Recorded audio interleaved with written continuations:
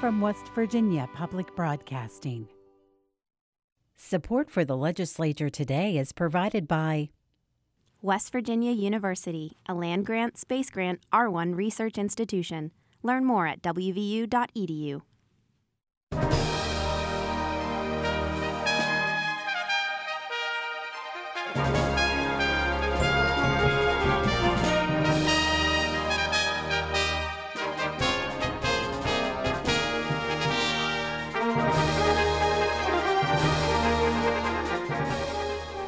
Good evening from the Capitol building in Charleston. I'm Suzanne Higgins. It's Arts Day at the Capitol, always a fun and entertaining day here. We'll spotlight that activity later in the program. But first, more on how the next state budget is shaping up. And here with Dave Mistich, senior reporter. Dave, thanks for being here. Hey, no problem. We want to talk about what we're learning the differences are between the Senate's proposed budget, the House's proposed budget, as compared to what the governor presented almost 60 days ago, 50 some days ago. Now the Senate budget, as you reported last night, is cuts the governor's proposal by $49 million. That's just on things that he had included in his budget. There were also some improvements, but we'll clear that up here in a minute. Right. What I think we might want to just launch into, which got a lot of attention today, is that the Senate's budget funds the IDD waiver, which is the Intellectual and Developmental Disabilities Waiver, a Medicaid program that provides services to those folks in their homes. It's $10 million less than what the governor originally proposed. And so the governor put out a press release today saying that is non-negotiable. And we have here some remarks from the Senate Finance Chair, Craig Blair, who spoke to that just specifically this morning in session. As this process moves through, and I'm speaking to the governor as well, Mr. President, that when you send us a budget and there's no room for legislative improvements, cuts have to be made somewhere. We made some cuts in there. Now, as the process moves forward, and the legislation and the improvements that this body does and the other body does, and the ones that make it across the lines that won't, and those that won't, that'll allow us the flexibility to be able to bring things back into the budget that or fully fund. An IDD waiver is a prime example. That is a $10 million increase that we added to it and brings it all, it's just short of $100 million that comes out of our general revenue into the IDD waiver. So Dave, pick it up from there. Right, so yesterday in the Senate Finance Committee, they quickly passed out their version of the budget, no amendments to it, something that we don't see a lot of. It just whizzed right out of committee. Just to break this down really quickly about what the Senate's proposing, some cuts to the Jobs and Hope program, formerly known as Jim's Dream, as well as the Communities in Schools program, which is the First Lady, Kathy Justice, her big initiative. As well as the IDD waiver, as you mentioned, $10 million there, and a few things other that total up to about $49 million. Of course, there are some improvements, talking to pay for the Intermediate Court of Appeals, the judicial pay raises, the Medicaid dental coverage, all these different the bills that have passed out of the Senate. The House today went in and they worked their version of the budget. It's always interesting to see how those priorities change. Right, and of course, one of the things to keep in mind is they can't account for revenue or for budget improvements until the bill actually passes that chamber. So, some of the things that have passed the Senate are not included in the House budget, and vice versa. Right, and so the governor's proposed budget, the difference between the House Finance Committee and the governor's proposed budget, about $45 million in cuts to some of those programs, but I believe there's about $39 million in improvements. So on the House side, they defunded the $1.8 million for the MARC train over there in the Eastern Panhandle. Similarly to the Senate's budget, there were some cuts to the Jobs and Hope program, but there were some amendments offered in that committee. Democrats proposed all of them, I believe, and none of them made it out of committee. So they're basically coming in with this committee substitute, and it heads to the House floor now. So I was listening to some of those. I was listening to the audio stream of that meeting while you were there attending. Again, just a different shift in priorities. Tourism takes a $5 million cut. Right. State colleges were unchanged. Now the IDD waiver in the House is fully funded. Right. And again, let me just, I'm going through this. The Mountaineer Challenge Academy is not in the House budget. No, there would be a proposal for a second location. So, and I believe that they said that would be in the back of the budget if there was some money later on. But right now, in the current version of the budget, it's not there. So. And there were a couple amendments that I thought we would talk about in advance of Domestic and Sexual Violence Awareness Day, which takes place here tomorrow. There were two amendments offered by Delegate Isaac Spinagle, right. One for the domestic violence shelters, and then another one for their legal fund to help these largely women in their defense. And both those failed, so every amendment that was proposed in the committee went down. Of course, arguments for, Democrats spoke in favor of all these amendments, but in the end, they didn't make it out. So. All right, so tell us where the Senate budget proposal is now, where the House budget Right, so the Senate proposal budget was read a first time today. It looks like it will be on the amendment stage tomorrow. The House, I believe, if they receive the message tomorrow, it'll be on first reading maybe Saturday. And they are meeting on Saturday. That's what we understand. So I understand that the Senate could pass its version of the budget by Saturday. We'll see how the amendment stage goes tomorrow. And of course, the House will have to do 3 full days of reading and get to that, second reading with amendment stage and see how it all turns out. And we totally expect that there will be maybe some of these same amendments and additional amendments on the floors once the budget gets there. At least in my experience, I've seen. On second reading a budget in each chamber, it tends to be a long, lengthy process. Delegates and senators try to offer programs for that help their particular district, their communities. You oftentimes see a fight sometimes over these things, but we've yet to know what those are going to be this year. But in the past, in my experience, there's bound to be something offered on the floor. So. All right, Dave Mistich, senior reporter. Thank you so much for that breakdown. Sure. Appreciate it. As we had mentioned, it's Arts Day here at the Capitol, when West Virginians come to the Capitol to promote their passions for creativity. Randy Yohe reports. Emily Miller's fiddle music often resonates throughout the Augusta Heritage Center. Based at Davis and Elkins College, the center brings heritage alive, inviting art and music masters from around the state to share their gifts and educate. We're bringing in cultural tourists from all over the world to Elkins, West Virginia, but also we have an educational outreach branch. So this is using the mechanism that we have to bring in all these master artists from all over the world to directly go out and run programming in our community. Vance Hewitt is a retired sheet metal worker turned potter. You can find Vance at the Parkersburg Art Center's popular Clay Lab.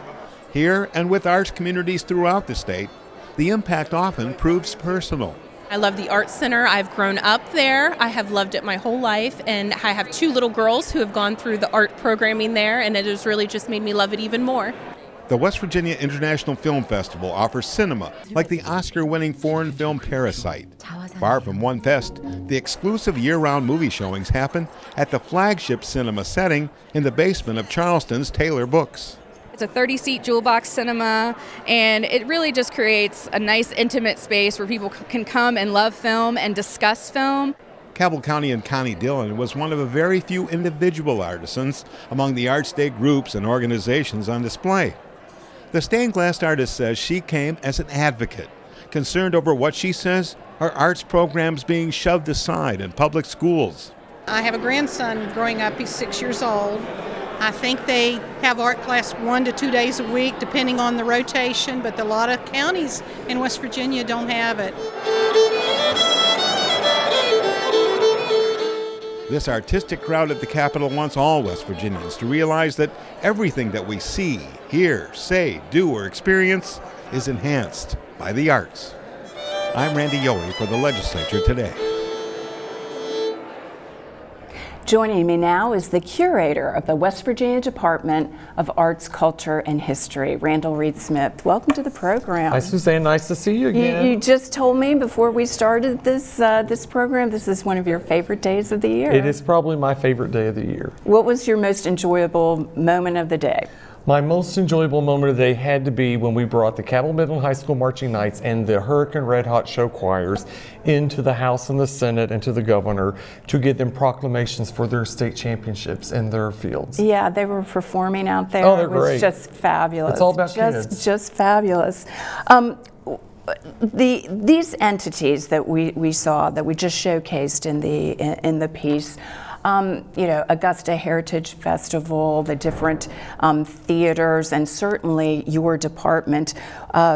This department receives funds from the governor and the legislature. Talk about that investment as we are right now talking about the budget that's moving forward. Talk about the investment and the value, the return on the investment. Well, the value of the arts, the return on the investment that we as a state put into the arts, it truly is immeasurable. Whether it's the fine arts or the performing arts through what we do at the Culture Center, or the historic arts and the restoration of arts resources through the historic preservation. If it's the media digital arts, what you all do down at Educational Broadcasting Authority, or the literary arts through the Library Association, the return is immense. If you want to build a future and build a great culture, you have to do it through the arts. And while we might not be a formal partner with tourism, we are a big part of tourism. And I say we because the West Virginia Public Broadcasting is under the umbrella of arts, culture, and history. But that's a big that's a big thing that the arts does. It brings people into the state. It's good that you bring up tourism because we have an incredible working relationship with Chelsea Ruby and the Division of Tourism and Senator Gaunch at Commerce. You hear the governor talk constantly about our cultural and heritage tourism.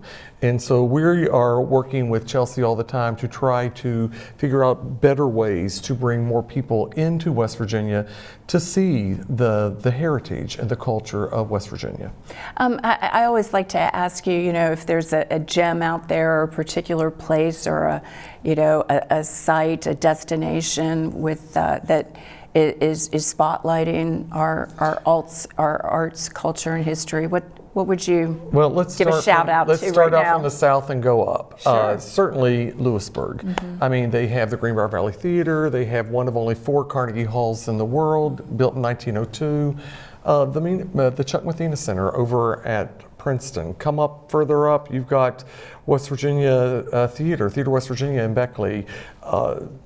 Elkins is great for the arts. Mm-hmm. Shepherdstown. You just see pockets of Clarksburg. They just redid the Robinson Grant. And Wheeling, you have the Ogilvy Institute up there that does everything. So you have to go everywhere. Of course, my favorite place is the Keith Albee in Huntington because that's where I cut my teeth on the arts. What is it, do you think? I mean, we're so proud, citizens of West Virginia are just so proud of our heritage and our history. Why do you think that is so particularly so? Well, I think with the exception of jazz, many of the art forms that are indigenous to our country started here in the heart of Appalachia, which is what became West Virginia. Old time music. I mean, who doesn't like old time music? It's wonderful. It's who we are.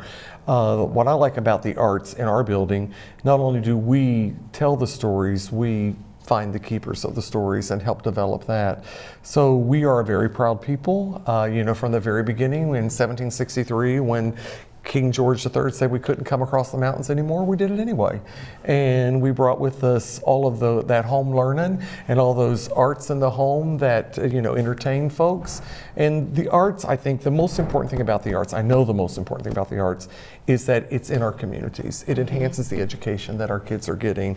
It gives something to do for entertainment, for people to go out in the evenings to go see all these wonderful arts organizations, the creativity of our people. But most important, who's going to want to come and settle somewhere where there is not the arts, where the arts are not there? It's a quality of life issue. It is a huge quality of life issue. And I like to tell all my friends in education, the arts is the only pure academic. Everything like history, science, English, those are all purely electives. It's all about the arts.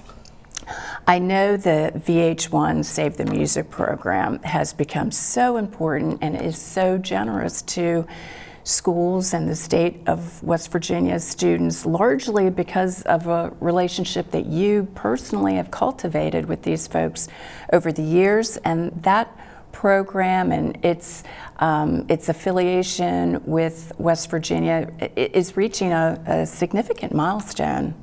Well, 10 years ago, they came to West Virginia and they introduced them to me, and I took them through the southern part of the state and showed them the need for building. You charmed them. Well, I threatened to leave them in Gilbert if they didn't do it. But 10 years later. Without a map. Yeah, 10 years later, we are now in our 100th school this year, which that was will be the milestone. 103. That's over $4 million worth of instruments, almost 4,000 instruments, but institutional materials, learning materials, educational enhancements. We give them music stands. A music stand can cost $100. That truly changes lives. It really does. And I remember I went to Summers County and I went to the Board of Education there. We were going to because we do middle schools. And of the 162 middle schools now, we're in 103. But I remember going to Summers County, and this sweet little man on the board was just in tears. And he said, I just want a band that can play the national anthem and our school song. And I just thought, you know what, whatever I do, I'm going to fund instruments there in Summers County.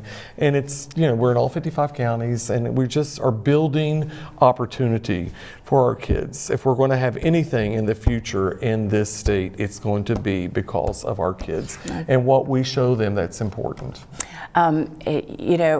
This larger merger with the education and the arts and culture and history, you're about 2 to 3 years into that merger. Tell us, your message to the legislature. What is important for us to know about that agency change? Well, it's almost 2 years. And it's very important. And the first thing I want to say is thank you to the legislators, but most importantly, thank you to the governor. He was set on making sure that we had a Department of the Arts, Culture, and History. And not only that, then he recommended to the legislature that we have a 20% increase in funding for the Competitive Arts Grant and a 20% increase to the Historic Preservation Development Fund that would feature, grants to properties that were repurposed for the arts, basically. And it was important that we did more arts education. And that's what the governor highly suggested, and the legislature followed. We're now in our second year. I think we need to also show that because of the merger, we saved $2.6 million.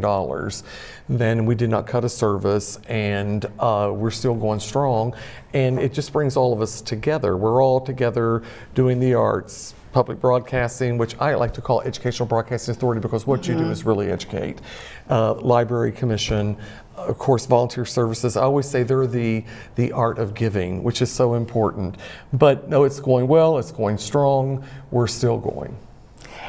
Curator of the West Virginia Department of Arts, Culture, and History, Randall Reed-Smith, thank you so much for being here today. Well, thank you. I'm sorry I'm so long-winded, but I believe in what I'm supporting. It was wonderful. It was wonderful. Next, a spotlight on just one of those educational efforts. This one is from the West Virginia Humanities Council. Reporter Caitlin Tan brings us this story on the Folklife Apprentice Program. So this is going to be a tune called Greasy String that comes from the playing of Lee Hammonds, who was born at Spring Creek in northern Greenbrier County, but lived in Thomastown near Marlinton.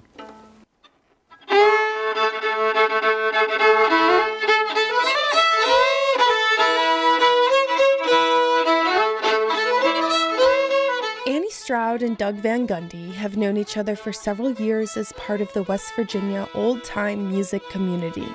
But in 2018, they together took advantage of the West Virginia Humanities Council's year-long Folklife Apprentice program, which sets up a master-apprentice relationship. And although Annie was an accomplished musician at the time, she wanted to learn the nuances of the music of her home, Greenbrier County. And it turns out, Doug is one of the few people who's an expert. Appalachian old-time music predates bluegrass music. It comes from a time when music was made in the home, when there was a drive to collect and remember the tunes played by the older members of one's family. There was an instinctive understanding that traditions must be passed on. Doug is an 8th-generation West Virginian, and he says the music is essential to the state. We have such a history of extractive industry in this state. If you take away coal, if you take away gas, if you harvest that, take it somewhere else, there isn't any more. But this music, you can come in and you can take and take and take and not give, and we still have as much music as we ever had. This music is like a spring of water coming up out of the ground. You can fill your bucket and that spring box is still full because it's just replenished. However, there are distinct differences in the musical styles throughout the state that are just a few musicians shy from being lost forever. And the music of Greenbrier County is one of the less common styles still alive. So Annie says Doug sharing that knowledge with her is helping to preserve the state's heritage. That's part of what makes the tradition special, is that I think it's a folk tradition, right? That's what makes it work, is that you share it and people are learning it, and it's a part of the community. Unlike Annie, Doug didn't learn how to play old time until he was an adult, although he remembers enjoying it as a child growing up in West Virginia. But as an angsty young adult, Doug says he rebelled against his West Virginia roots and moved to Utah to pursue punk music.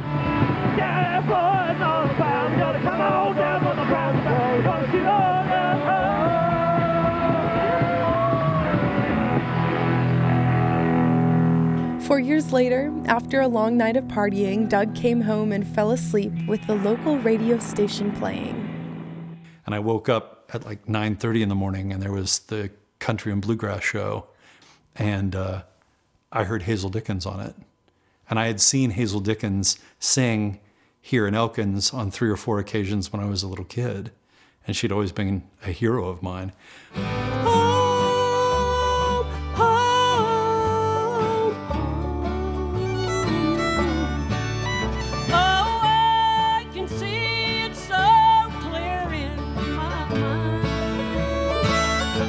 And I just burst into tears. I hadn't been home in a year and a half. And I sold all my electric gear and went and bought an old beat-up Martin and started learning to flat pick fiddle tunes on the guitar. And he never turned back. Shortly after returning to West Virginia, Doug apprenticed under Mose Kaufman in the early 90s. Mose was one of the original Greenbrier Valley old-time music legends. At the time, Mose was almost 90 years old, but Doug visited him weekly in a nursing home for the last year of Mose's life. Doug didn't know how to play songs on the fiddle when he first introduced himself to Mose. He played for about 3 hours and he kept trying to hand me the fiddle. Now you play me something. I said, I can't play anything. But he would play for me, and by the end of that, he had figured out a tune that I really liked, that he thought was simple enough for me to start on. And he said, okay, I want you to come back and play this for me. Come back next week.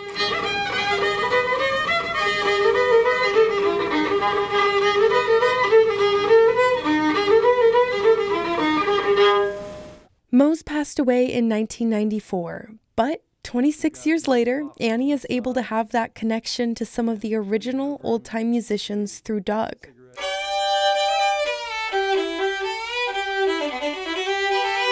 Although she says the beauty of old time is that no one rendition will ever sound the same. I mean, that's one of the things in general about this music that I love, right, is there are these direct lines of connection of stories and nuances and the way people play it, and each time it gets passed on, it changes a little bit, and that's part of the tradition, which is really exciting. Through the apprentice program, Doug and Annie got together to practice the Greenbrier style several times a month. They spent a lot of time listening to Doug's old recordings of Moe's playing. One of their favorite songs they practiced over the year is called Turkey Creek. It's a song Moe's wrote. And this is a tune that I don't know that anybody else really played. That this, if people play this out in the world, it probably came from Mose Kaufman or us.